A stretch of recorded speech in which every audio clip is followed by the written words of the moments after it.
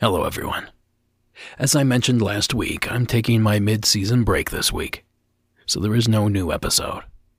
What there is an unlocked MAUB episode. Now this episode was previously released as Monsters Among Us Beyond number 47. Now I'll be back next Thursday with a brand new episode.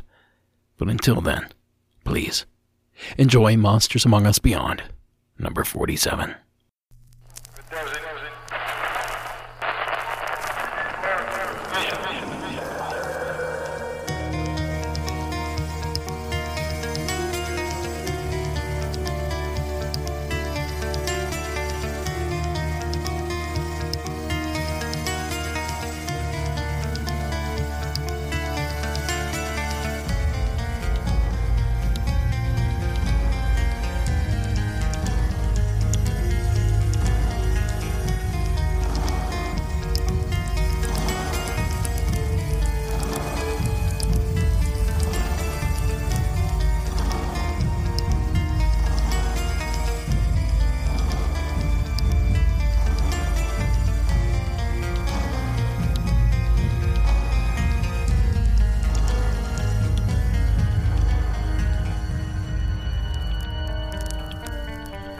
Good evening and welcome to Monsters Among Us Beyond, number 47.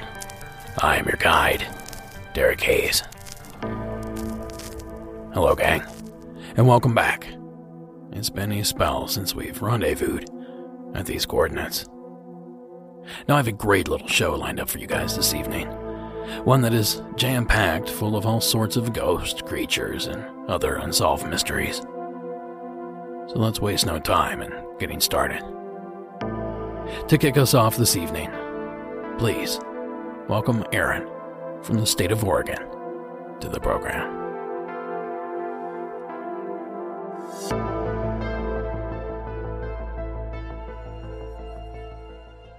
Hi Derek, my name is Aaron. I'm from Michigan. I'm currently moving up to Oregon. I'm calling because just listening to season 9, episode 13 and catching up, and you featured a story that came from Milford, Michigan, and I lived about 10 minutes from Milford before we moved out to Oregon. So my husband was telling me that while we were dating out in Novi, Michigan, which is about a half an hour or so away from Milford, we had just gotten out of a movie. I went one way, he was taking another car going another way, but he had to go and use the bathroom first. So he went out to the back of the lot at the theaters out in Novi, and if you're from the area, you'll know what theater I'm talking about, and went kind of into the forest, and he kept hearing people, kept seeing people, and didn't want to get caught. So he went into the forest to relieve himself, and was standing there, and it got really, really quiet, and he heard like a loud thump, and he said that the tree shook, and it really just scared the bejesus out of him. And so he paused, he said that he was still half peeing, just paused, just scared, and then he heard another thump, and that tree shook again. So he started to back out, just like that story that you featured in season 13, that father did, just started to back out real slowly and walked away. So I had heard that, and I wanted to let you know, and then I went and told my husband about hearing that story about the man in Milford, and he told me too that he had a coworker who lived in Milford who him and a bunch of his neighbors kept hearing screaming, just a horrible eerie screaming noise in the woods and stuff nearby their home in Milford. So all the neighborhood, everybody was out trying to find this. They called the cops. And a cop even got spooked and pulled out her weapon thinking that something was going on. Supposedly, the cover story was that nearby is the GM Proving Grounds, and it was winter, I guess, when it happened, so they said that the snow plows, the rubber edges on the snow plows were creating these screeching noises. But I thought, it was a really good cover story. But I wanted to let you know because I never hear stories from Michigan, and it was amazing to hear that one from Milford, and super exciting to get my husband involved and all of that. Definitely would be interested to hear more about if anybody else has had weird stuff happen in Milford, since it seems to be a tiny little bit of a hot spot. Thanks again for everything that you do, for everything that all of your mods and admins do, and all of your help, and look forward to more podcasts and more stories. Thanks. Thank you, Aaron. Now, I'll be honest, Milford, Michigan was not on my radar. Now, I scoured through my archives in search of some sort of info on this small town, but I was disappointed to find very little. Now, I did learn, however, that Milford does host a ghost tour. For $18, you can walk the historic streets and hear tales of a distraught, ghostly mother who killed her 2 sons, or tales of curses on Charles Island and the accused witch buried in the Milford Cemetery. Now, a lot of these little towns have these tours, and I highly suggest checking one out on your next getaway. Not only are they a great way to directly fund paranormal research and media, but they're also a ton of fun.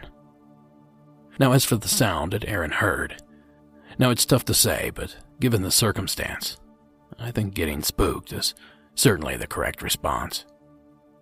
Now, I'm certainly not suggesting that the following candidate is responsible for any of these sounds, but I think it's important to point out that Michigan is Dogman country. Now, thanks again for calling in and sharing your experience. And speaking of odd sounds in the night, here with this week's rebuttal is Antonio from the Golden State of California. Hey, Derek, this is Antonio. I've called in a couple of times. I'm calling because I heard your Season 10, the latest episode just before the roundtable, and one of your callers called in and said that he had heard a noise there in California while him and his buddy were out camping. And it kind of freaked me out because I remember calling in a couple of years ago and telling you about how I was in Azusa Canyon. And I go coyote hunting and whatnot there in that area up Hinckley, California. I don't know if you know it's familiar with, but I've gone coyote hunting, and that howl that he was hearing was eerily reminiscent of what I heard when I was in Azusa Canyon backpacking up by Fisherman's Hook by the bridge to nowhere that night.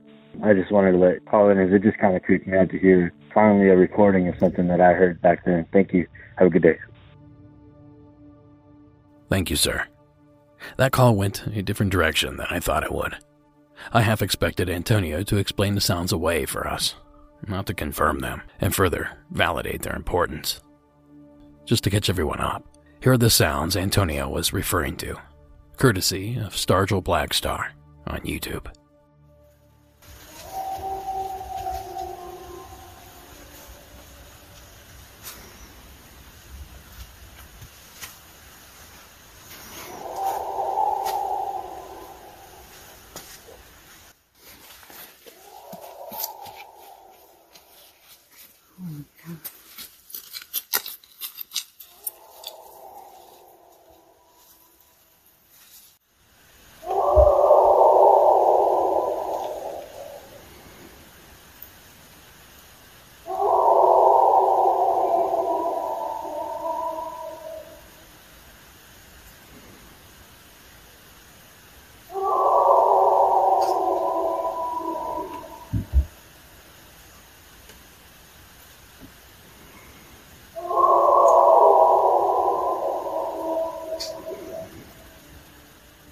Now, like I always say, it's easy for me to sit in my comfy studio and dismiss some of these spooky sounds as known animals or other explained phenomena. But it's another situation when you're actually out there, alone in the darkened forest with whatever is making this sound. Thanks again, Antonio.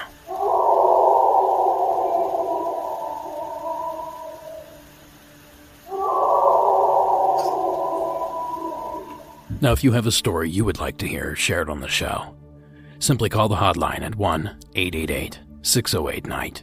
That's 1-888-608-6444. Now, next up, we meet up with Josh from Parts Unknown. My name's Josh. I have a few paranormal stories for you I'm going to give you, and you can play them in whatever order that you like, but I'm going to start from the beginning. When I was in about 7th grade, I kept hearing about these kids playing Ouija board, and they're just coming back with all these wild stories and kind of ghost stories about all the stuff that was happening at the girl's house where they were playing it. So I kind of wanted in. I'm a naturally curious person. And my number one thing I wanted to do was just test this thing, because everybody was so adamant about it and how it worked and there's ghosts. And, the oracle spells things, and I thought it was so fascinating. This is before the age of the internet, so I couldn't really just like look it up. I had to see it for myself. So I go to this girl's house, and I'm watching them play, and I remember at one point, I asked if I could play, and it was just doing like the typical, I think, stuff that kind of comes from our own consciousness, my house, get out, blah, blah, blah. And I put my hands on, and I remember feeling almost like a tapping at the bottom of the oracle. And it was almost like, it was literally like somebody went on the underside of the oracle and tapped on it a couple times. And I said, that's weird. And I remember it kind of going, and I don't remember what it said, but I remember it started to get a lot more complicated. The stuff that it was saying, even in my 7th grade mind, I said, it would take a lot for a group of people to collectively come up with this stuff and then spell it out and make it happen. And it seemed strange. So I go, let me really give this thing a test. I said, I'm going to go in the other room and I'm going to touch something. And I want you guys to tell me what I'm touching. Ask the oracle or whatever this thing is. Say, what is Josh touching right now? So the girls agree, and I go in the other room, and I put my hand on the fridge. I'm in the kitchen. And I go, okay, go. And they start spelling out as it's spelling. I go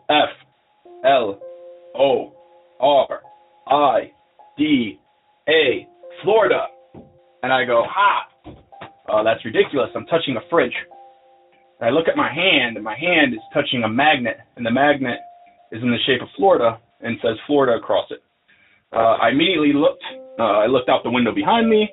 I looked to my right in the living room. There's nobody there. I went into the room, and I was almost angry because what had just happened was so inexplicable.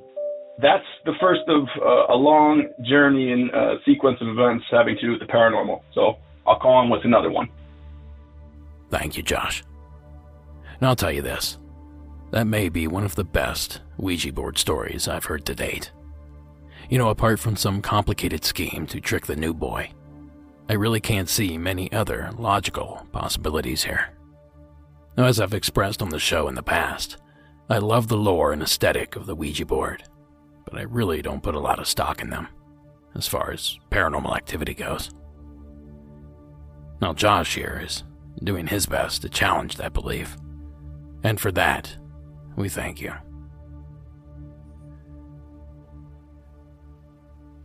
Now, folks, for this next one, we venture to the state of New Jersey. Stephen, please, tell us what you experienced. How you doing? My name is Steven. I called before regarding my incident that happened in the Bronx, New York. Well, yeah, my name is Steven. I'm calling from Jersey. After binge listening to your podcast, it made me think of another situation that happened in 2018. So November 11, 2018 was my cousin's wedding.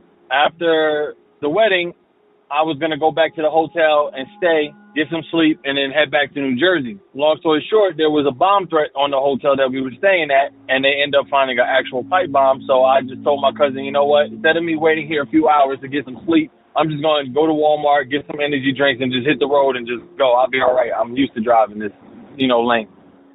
So I did so. After me listening to music, because I was tired of listening to music for 2 hours, I turned my phone off, and I put the radio on. I went to go hit scan because I didn't know what radio stations there were, and I accidentally hit AM as I hit scan. So when I'm scanning it, the first radio station that comes on is these two gentlemen, and they talking about aliens. And as I'm listening to the gentleman talk, I'm happening to look up in the sky, and it's a clear sky in North Carolina.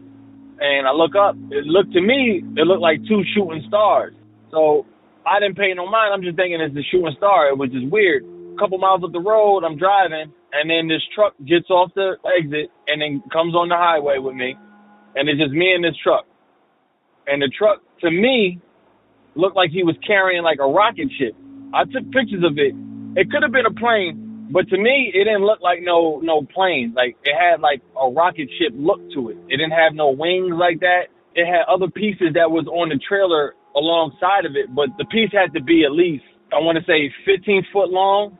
So it was like a real small, in a sense, rocket ship, like a homemade, I guess. But it was just weird. It was a weird coincidence that, me listening to the radio station talking about aliens, and then I happen to look up in the sky, and then I see that, and then this truck gets on the highway, which to me looked like a rocket ship. So I just figured I'd let that, out and let everybody know. Thank you, and I appreciate your podcast. Have a good one. Thank you, Stephen. Now, I swear we've heard a story on a past episode that was eerily similar to Stephen's. In fact, I even remember playing a clip. It might have even been this clip via ABC News out of the Kansas area.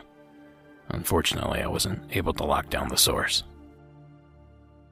It's a bird, it's a plane, it's a UFO. Residents in Cowley County still talking about a mystery craft being seen towed down US 77 yesterday. It was a sight that, for some, won't be forgotten anytime soon. Sitting inside Lindley's appliance store, Cammie Root is used to seeing large machinery towed down US 77. Yeah, it sure caught my attention. But what she saw Monday afternoon is something she won't soon forget. There was this funny sphere that went through on this big trailer, and my first thought was, that looks like a UFO. A huge 32-foot craft of some sort, wrapped in tarp and as mysterious as the transport company who called Sheriff Don Reed for help. They told us that it was an aircraft and that they had explored other ways of transporting it, but this was the best way for them to do it. And they asked us not to say a whole lot about it. After all, the massive load's shape would certainly draw enough attention on its own. Now, in reality, that craft was an experimental drone being shipped to Maryland. And which you saw, Stephen. I can't help but wonder if it may have been a disassembled wind turbine. Sometimes those things can appear pretty alien, especially on a flatbed truck. Then again, I suppose there's always a possibility that it was aliens. So thanks again, Stephen, for sharing. Oh, and way to gloss over the scariest part of the story. A pipe bomb. That's truly spooky. You know, I'm still thinking about that Ouija board entry that Josh sent in. So let's get wild and try another Ouija tale out. This one, courtesy of Jacob in Missouri.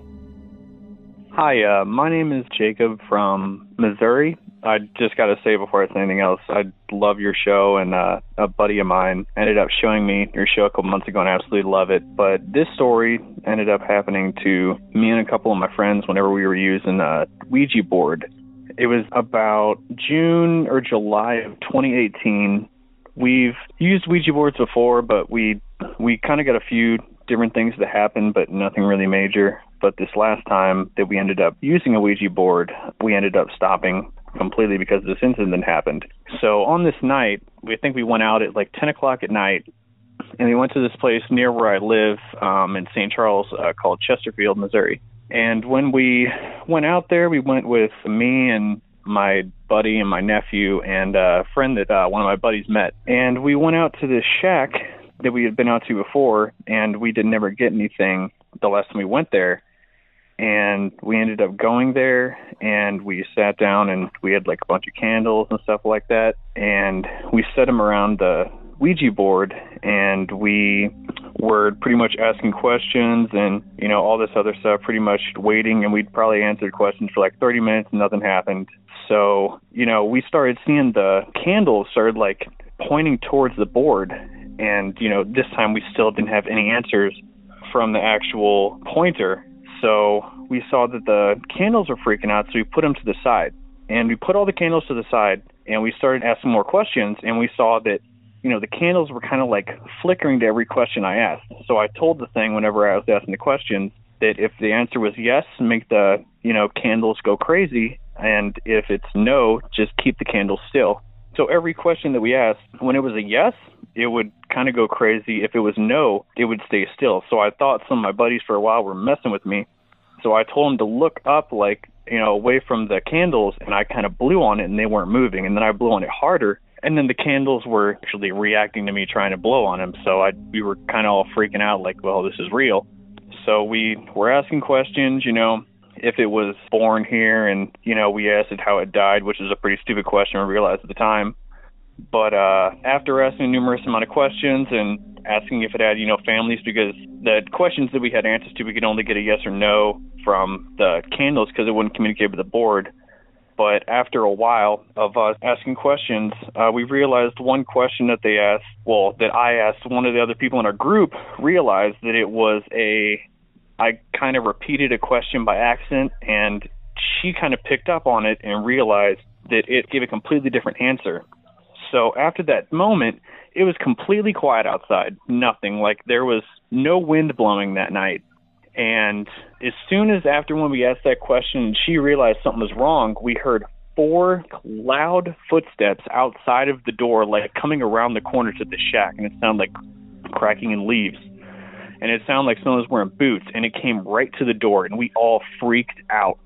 And the girl, though, who was sitting close to the door, didn't hear anything, so we were all confused on how she couldn't hear any of it. But as soon as that happened, we grabbed the board, we blew out the candles, and we straight booked through the door. Because, I mean, the footsteps were right outside of the door whenever, it ended up stopping, and there was no sound at all out there. So we booked it back to the car and, left, and that was the last experience with that, because we stopped using the board after that night since it freaked us out so bad. So I appreciate, listening to the story, and I think you're really doing a great job with your show, and talk to you later. Thanks, Jacob. Another great call. I find it curious that we hear the same elements in all these Ouija board stories. Candles flickering, odd communication, and eventually footsteps to the front door. Now, I grew up hearing a very similar story from my aunt, who apparently summoned my great-grandfather one rainy night back in the 60s. So is it cliche because these tricks are old hat and most of us have caught on? Or are these stories repetitive because the experiences seem to be cookie-cutter in nature? Well, regardless of all that, I think the Ouija board is a beautiful work of art. So thank you again, Jacob, for telling us about your experience. Now on to something almost as strange as seeing your own face on a t-shirt. A disappearing car. Please welcome Jake from the Buckeye State of Ohio to the program. Hey Derek, it's Jake from Ohio here. I've called in a few other times. I was on the Outdoorsman episode, which was really good, by the way. It was a great episode. But anyway, it's my last story that I really have. I used to go to school at Bowling Green State University, if anyone knows where that is. It's on the very western side of Ohio. And it was about a 3-hour drive for me to get from there to home. And I made the trip, semi-regularly every month or so.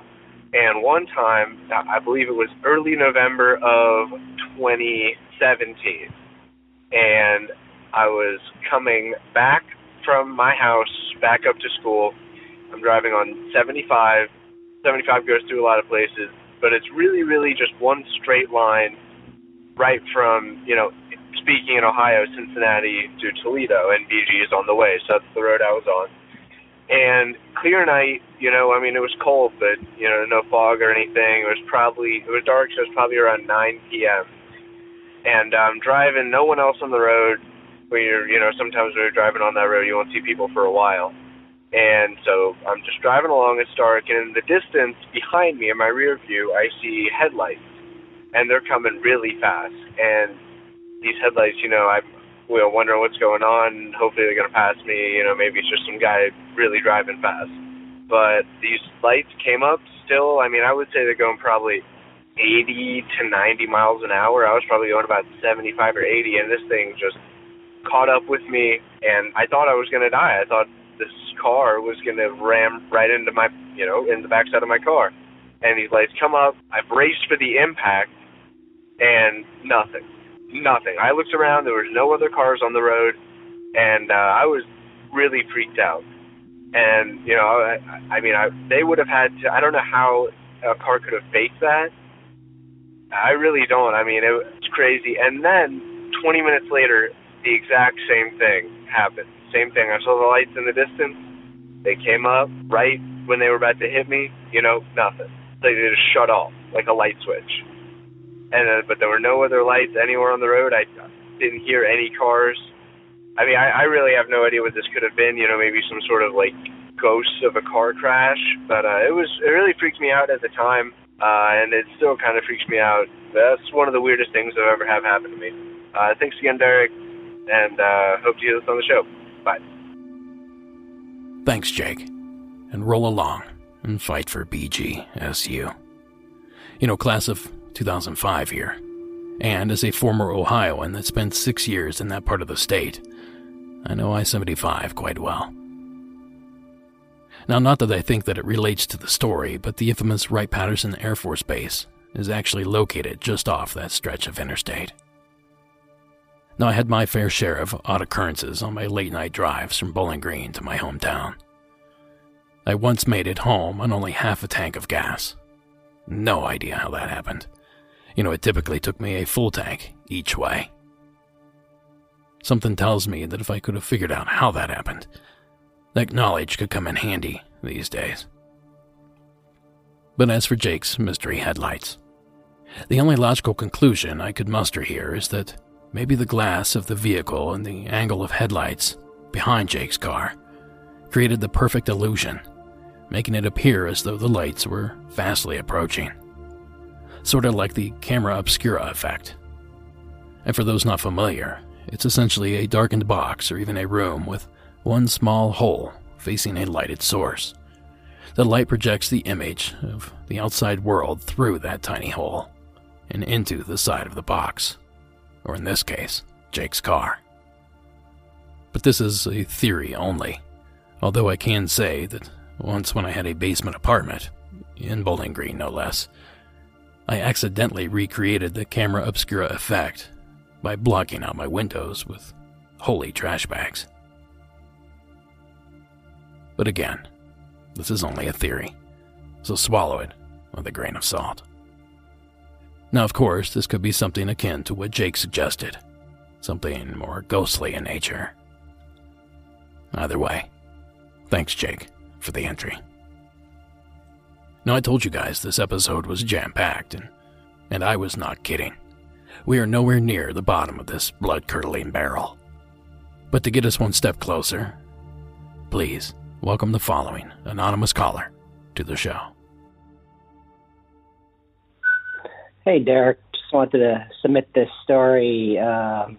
Happened sometime around May of 2018. I was working in the U.S. Virgin Islands on the island of St. Thomas, and I was living in one of the resorts on the island. A lot of the government contractors working on the storm recovery after Irma and Maria were living in these hotels. So this one hotel was full of contractors. Relatively new place. It was nice, but we were working long 12-hour days, so it was tiring. It was nice to go back to a nice hotel. I was there for 2 months. I was in one room and then got moved to another run around May of 2018. And one evening, it was probably around 2 o'clock in the morning. I'm sleeping in this king bed. Every day the sheets get changed, so the sheets are nice and tight. And I remember lying on my back and feeling when I went to bed, the sheets, they're tightly around my feet that were pointing up. So, I could feel the pressure on the tops of my toes, and the bottoms of my feet were pointing outwards. So not too far from the edge of the bed, which is probably about 2.5 feet off the ground. But one night around 2 in the morning, I feel like something took 2 fingers and tapped fairly hard the instep of one of my feet. It was really weird. It just felt like someone had tapped my instep. It wasn't anything hitting my foot. It wasn't anything falling. It wasn't anything, sheets moving, because there was just this sheet over my feet. It was something that tapped my foot. And I woke up, turned on the light, looked around, freaked out. So I go back to bed, and probably a week later, same side of the bed, again, lying on my back, long days working, and I guess I went to bed with on my back, and then I remember, I think I rolled over onto my side, so my back was pointing to the edge of the bed. I turned to the left, so my back's to the edge of the bed, my feet are pointing towards the middle of the bed, and probably around the same time, around 2, 3 in the morning, I feel, again, something like 2 fingers, but this time in the middle of the small of my back. And again, it wasn't like anything I've ever felt before. I mean, I know what someone tapping me feels like. Again, nothing's in the room. I was kind of freaked out. And so I had mentioned to my fiance, well, actually my girlfriend at the time, my fiance, I was telling her over the phone that these things happen. Now, she's a complete skeptic, and she blew it off completely. But eventually, a week later, she came down to stay with me, and we went scuba diving during the day, and then in the afternoon came back, and around 4 or 5 in the afternoon, we went to bed to take a nap because we were tired in the afternoon. And she's lying on the spot where I would lay, and I'm on the opposite side of this king bed. And this time I'm turned towards her again, so my back is facing to the edge of the bed. I'm facing towards her back as she's pointing the other direction. And this time, while we're both in the bed, this is probably around 4 or 5 in the afternoon, I feel something tap me on my butt. I mean, again, it's like 2 fingers just like hitting me. And I jump up and I go, come on. And I wake my girlfriend up and I go, it's happened again. It's happened again. I cannot believe this. And she sees how freaked out I am and goes, come on, you didn't feel a thing. It freaked me out. I mean, this is about 3 times in 3 weeks. I'll say after she left, every night I kept the lights on. I couldn't go back to sleep. I had a hard time sleeping. I eventually left a month later. So, I mean, all I can say is we were working a lot of heavy hours, and maybe I had a few drinks after work, and I've had problems sleeping before. I know what it's like to be restless in my sleep, and all I can say is I don't know what was hitting me, and it you know, by the height of the bed, and either someone's hanging their arm and tapping me with 2 fingers, or it's someone short, like a child, hitting me on the foot. All I know is it was distinct. It wasn't really in my mind. I'm pretty sure I was not dreaming this. I'll just say, you know, I'm sure these resort hotels have plowed over somebody's home or somebody's place or somebody's property at some point. So I can't say for sure what was in this area. I know around it there are relatively poor houses, and I'm sure this is what was there. If not farms were there, sugar plantations or the like were there. But so who knows what past that land had. But I'll tell you, I've always been a believer in this stuff, but I never thought it would happen to me. I know something was tapping me. So I just wanted to let you know that story. I've always wanted to call in and tell it. Just thanks for letting me tell the story. I love your podcast, and I hope you are able to use this story. Thanks a lot. Thanks, caller. You know, that's the trouble with ghosts. They never seem to know their boundaries. And I was actually quick to dismiss this one as a muscle spasm at first. I experienced that tapping sensation on my leg and my shoulder from time to time. Now it's the tiny, involuntary contraction of one of the muscles, and I'll be damned if it doesn't feel exactly like a finger poking you, especially when it happens on my shoulder. But our caller claimed that the sensation occurred in different places each time it occurred, which at least to me could suggest it's not some sort of chronic muscle spasm. So if that's not what it is, we're merely left with a few other possibilities. But I'll let you fill in the blanks on those. And thank you again, caller, for sharing that amazing tale. Now for this next entry, we make tracks for the state of Florida, where Tara is waiting with her tale.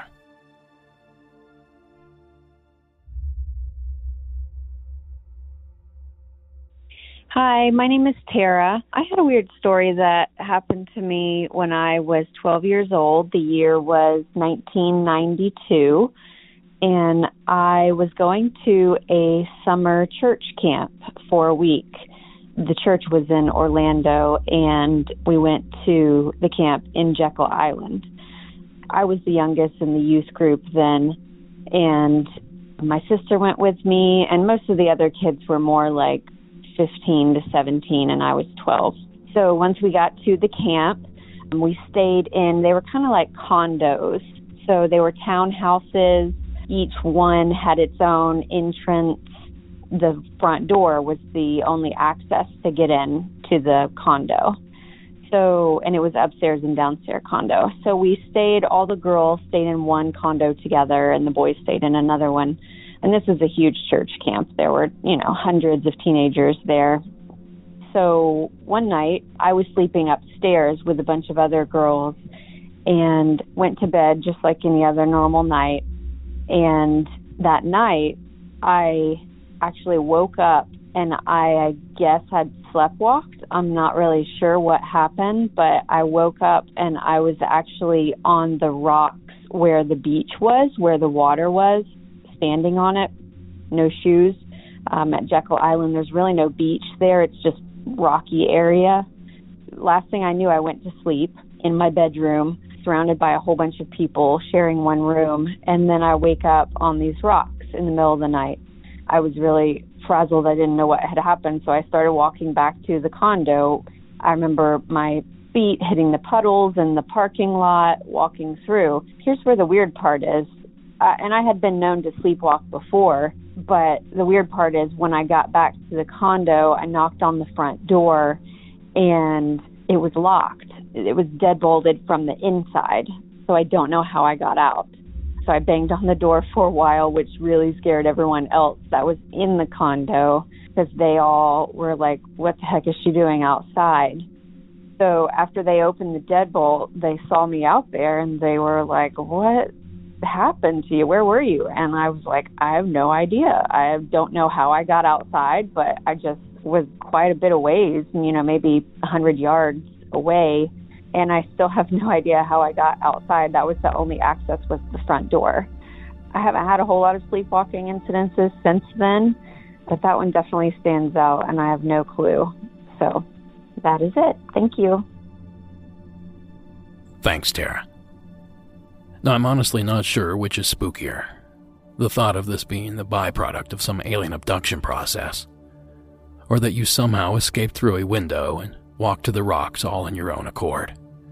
Either scenario is enough to keep anyone up at night. So thank you again, Tara, for sharing it with us.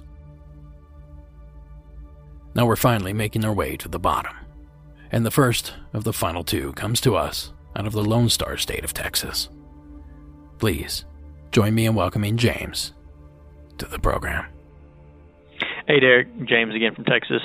Wanted to tell you an outdoor story. I was kind of the lead researcher in the Grand Teton National Park for a couple of years back in college. It was kind of a big research internship that I did, and it was in the study of urban forest ecology. A lot of the research I was doing was looking at tree and forest regeneration, how the wildlife were using the park, and how it affected, how that regeneration was affecting tourist, movement in the park, and all those kind of things. And so anyway, I found myself in the backcountry several times. Most of my time, I was actually in the Grand Teton Park. The first research one was in 2010, and I was there for 11 weeks, going all through the backcountry. And so I was by myself quite a bit, and I had several experiences, but one of them that I wanted to tell you about, this was kind of the beginning of my research. I think it was a couple weeks in, and it was during the day. And so, but at this point, I was still driving down the dirt roads, the park roads, and stopping, doing tree counts and seedling counts. So I'd do a random plot survey, and would have to just go and count the saplings that were coming up with the seedlings and stuff like that to look at regeneration. And I went to this one area that had been burned, and now to give you an idea, to kind of give you a visual, the areas that I was in, they were burned back in the 80s, and so there was a massive wildfire that happened in the 80s that burned a lot of the Grand Teton National Park and Yellowstone. So the trees are still charred, so they still have soot and char on the trees, on the bark in these areas, because these were the hottest areas that I was going to. And one site sticks out of my head, still to today.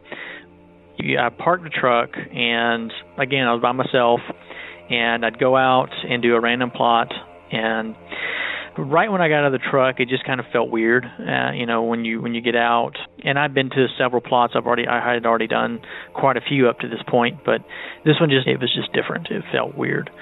Anyway, so I went and made my plot and started doing my count. And in the peripheral vision, you start seeing movement.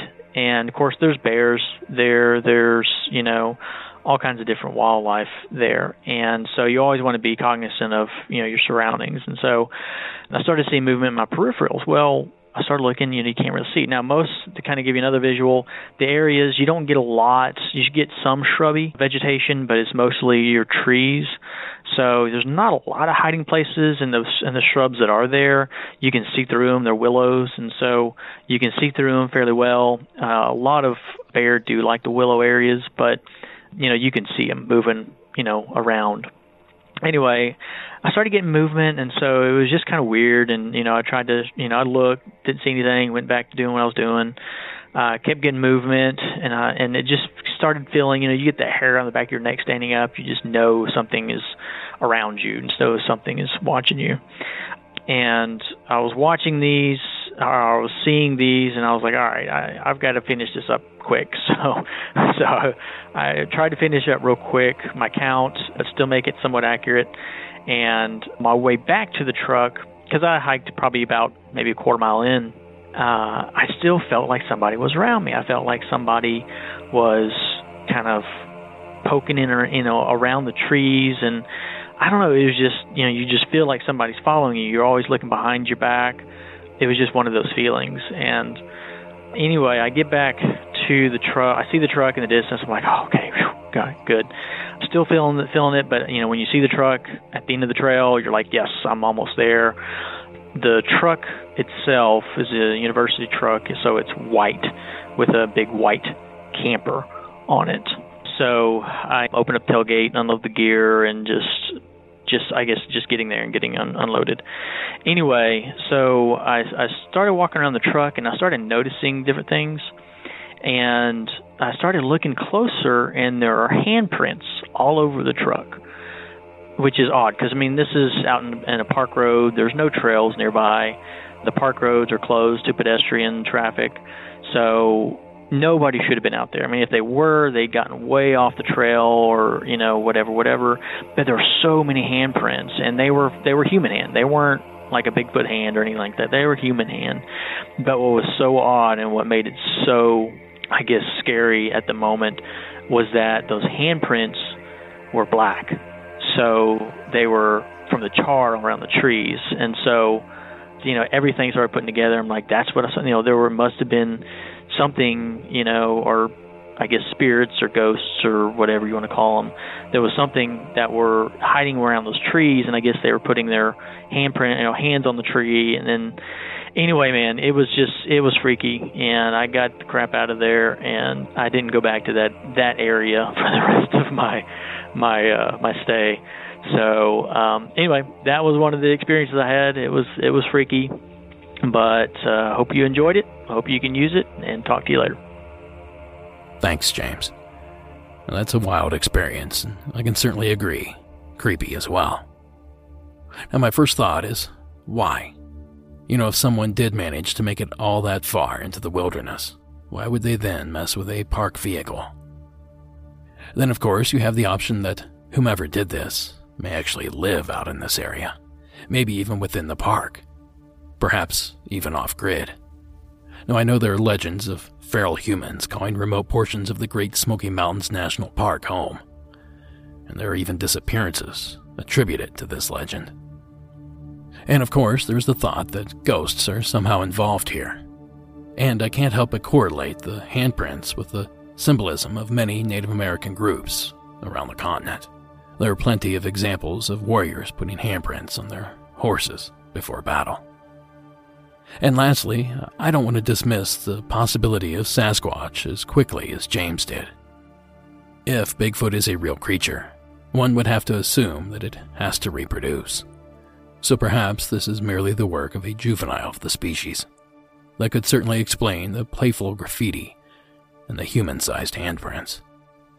Now, I'm afraid I only have questions here, James. but maybe a listener has some info that they can contribute. But until then, thanks again for sharing the amazing tale. And here we are, folks, our final stop on this little ride. And this last one is actually a bit of a double feature. Hailing from the Show Me State of Missouri, please welcome Dee Dee to the program.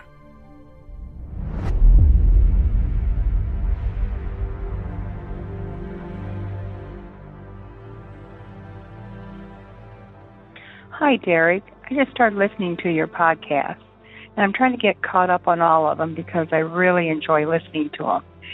And I decided that because I only have 2 encounters, I was going to share them with you to see if you could use them.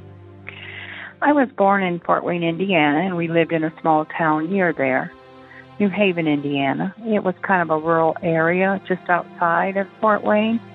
And my first encounter happened when I was 11 years old. It was during late summer of 1967.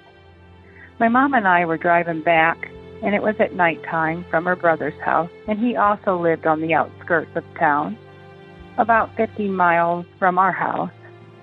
And we were listening to our favorite radio station. We hadn't met any cars as we were going home, and then all of a sudden our radio just cut out, and our car was lit up from above. And at first I thought it was like a helicopter with a spotlight. Then it moved out to the right of our car, and Mom said, "I'm going to get home now," and she sped up. But it seemed to keep right up with us, all the way back to our house. And as we pulled into our driveway, it moved out into an open field in front of our house.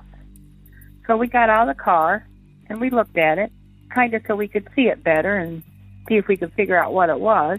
And we ended up watching it for about an hour just to see what it was going to do next.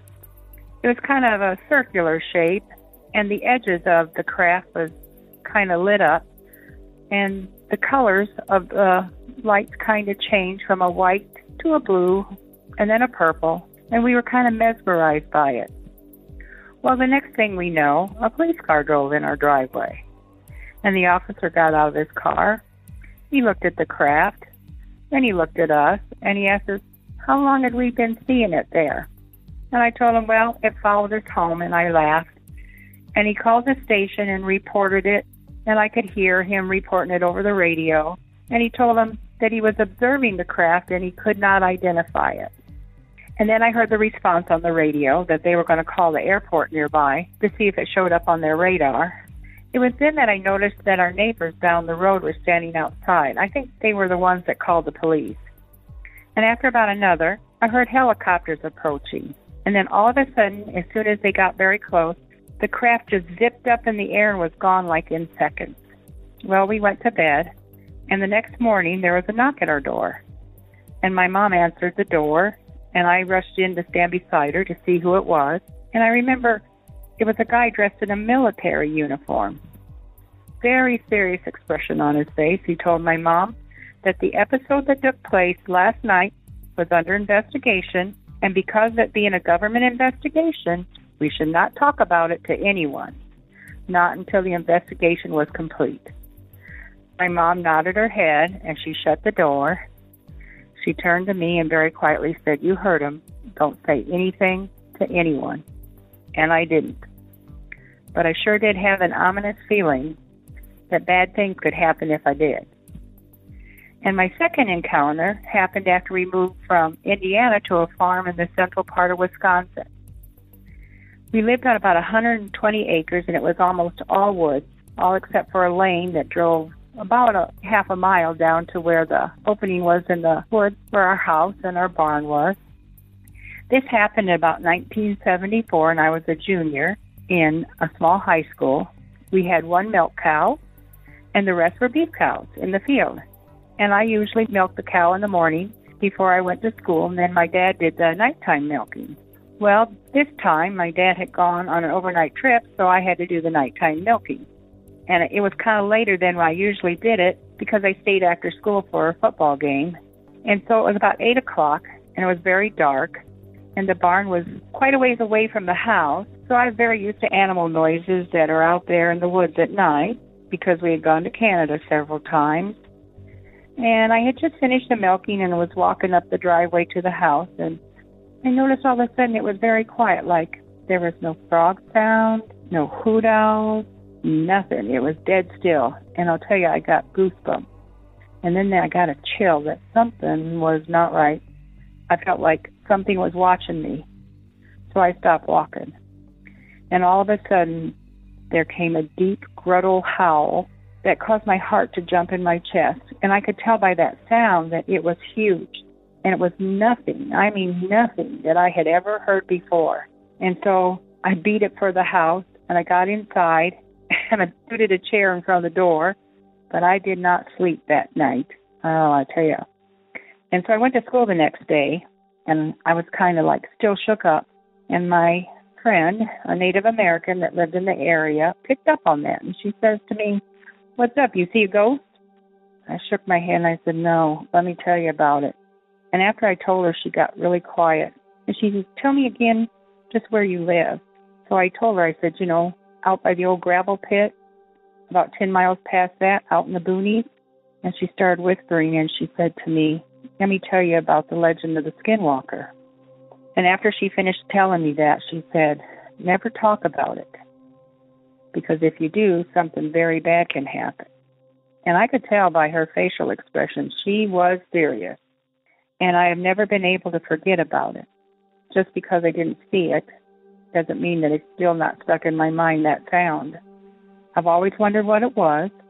I never heard it again, and I ended up moving, about 11 years later, to Missouri, and that's where I live now.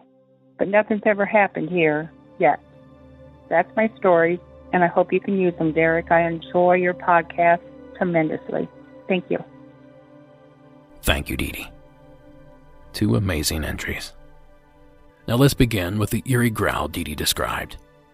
Now, given the location, any number of large animals present could be capable of making similar sounds. But if Dee Dee didn't recognize it, then we have to take her for her word. So then, again, given the location, I can't help but notice that we're in Wisconsin farm country. And that is a place known to be the home of an 8-foot bipedal canine monster many call the Beast of Bray Road. If you're looking for a monster to pin it on, there's your perfect scapegoat. But let's focus back to the UFO part of the story. I did some digging online, hoping to find some mention of a late summer UFO experience in or around Fort Wayne in 1967. I figured if so many people had witnessed it, surely someone had to have spoken about it. Now, I was a bit surprised to find nothing, although there may be old newspaper or radio reports that I simply don't have access to. But the search wasn't a total wash. I was able to find the following experience that took place in Fort Wayne, Indiana, exactly 10 years from the time of Dee Dee's sighting. Now, the following entry was published on UFO Sentinel on April 3rd, 2014. Growing up on a farm 15 miles outside of Fort Wayne, you really have a good sense of what's going on around you due to the very quiet nature of the area. When something happens, you know. Well, one night in 1977, I knew something was happening. I was 18 at the time. I woke up from a deep sleep, just knowing something was going on. There was no sound or anything like that, just a deep sense that there was something I needed to be aware of. I got out of bed and went downstairs. I had a baseball bat with me just in case. There was nothing downstairs, so I went outside. That's when I got the shock of my life. Right in our front yard was what was obviously an alien spaceship, a flying saucer UFO, right in our front yard. I ran back inside, locked the door, and ran into the kitchen, where I had a view of the front yard. The saucer was still there, but it now had a bunch of lights lit that weren't on before. A few seconds later, it shot straight up into the sky, faster than my eyes could follow. I never saw another UFO after that incident. I don't want to give out the exact location since my sister lives in that house today with her family, and I wouldn't want to scare them. I never told anyone what happened that night. I kept it to myself, not to scare people. Posted anonymously. And now I'll be frank. This is dated the same year that the film Close Encounters of the Third Kind was released in theaters. And although it's been a while since I've seen the film, I believe it opens with a child waking up to find a UFO in his yard. Now, I'm not saying that the person that submitted the entry made it up, but we should consider it may have been influenced by the film. Although I think it's fairly important to point out that Close Encounters of the Third Kind wasn't released until mid-November of that year, 1977. Now, this anonymous source does not give a time of year for this experience, so glean from that which you will. So assuming the entry wasn't inspired by Spielberg himself, is there something otherworldly that takes place in that part of Indiana every 10 years? Now, I wasn't able to find any events from 87, 97, 2007, or 2017, but that certainly doesn't mean that they're not out there. Now, thanks again, Dee Dee, for sharing the entry. And thank you, the listener, for all the continued support. And that's going to do it for this episode. Monsters Among Us Beyond is written and produced by me, Derek Hayes. All audio used in this production is done so under the protection of fair use. And the terrifying score that you hear, well, it's Co.he Music and Carl Casey at White Bat Audio. Thank you so much for listening. Thank you so much for being a Patreon subscriber. And please, have a great night.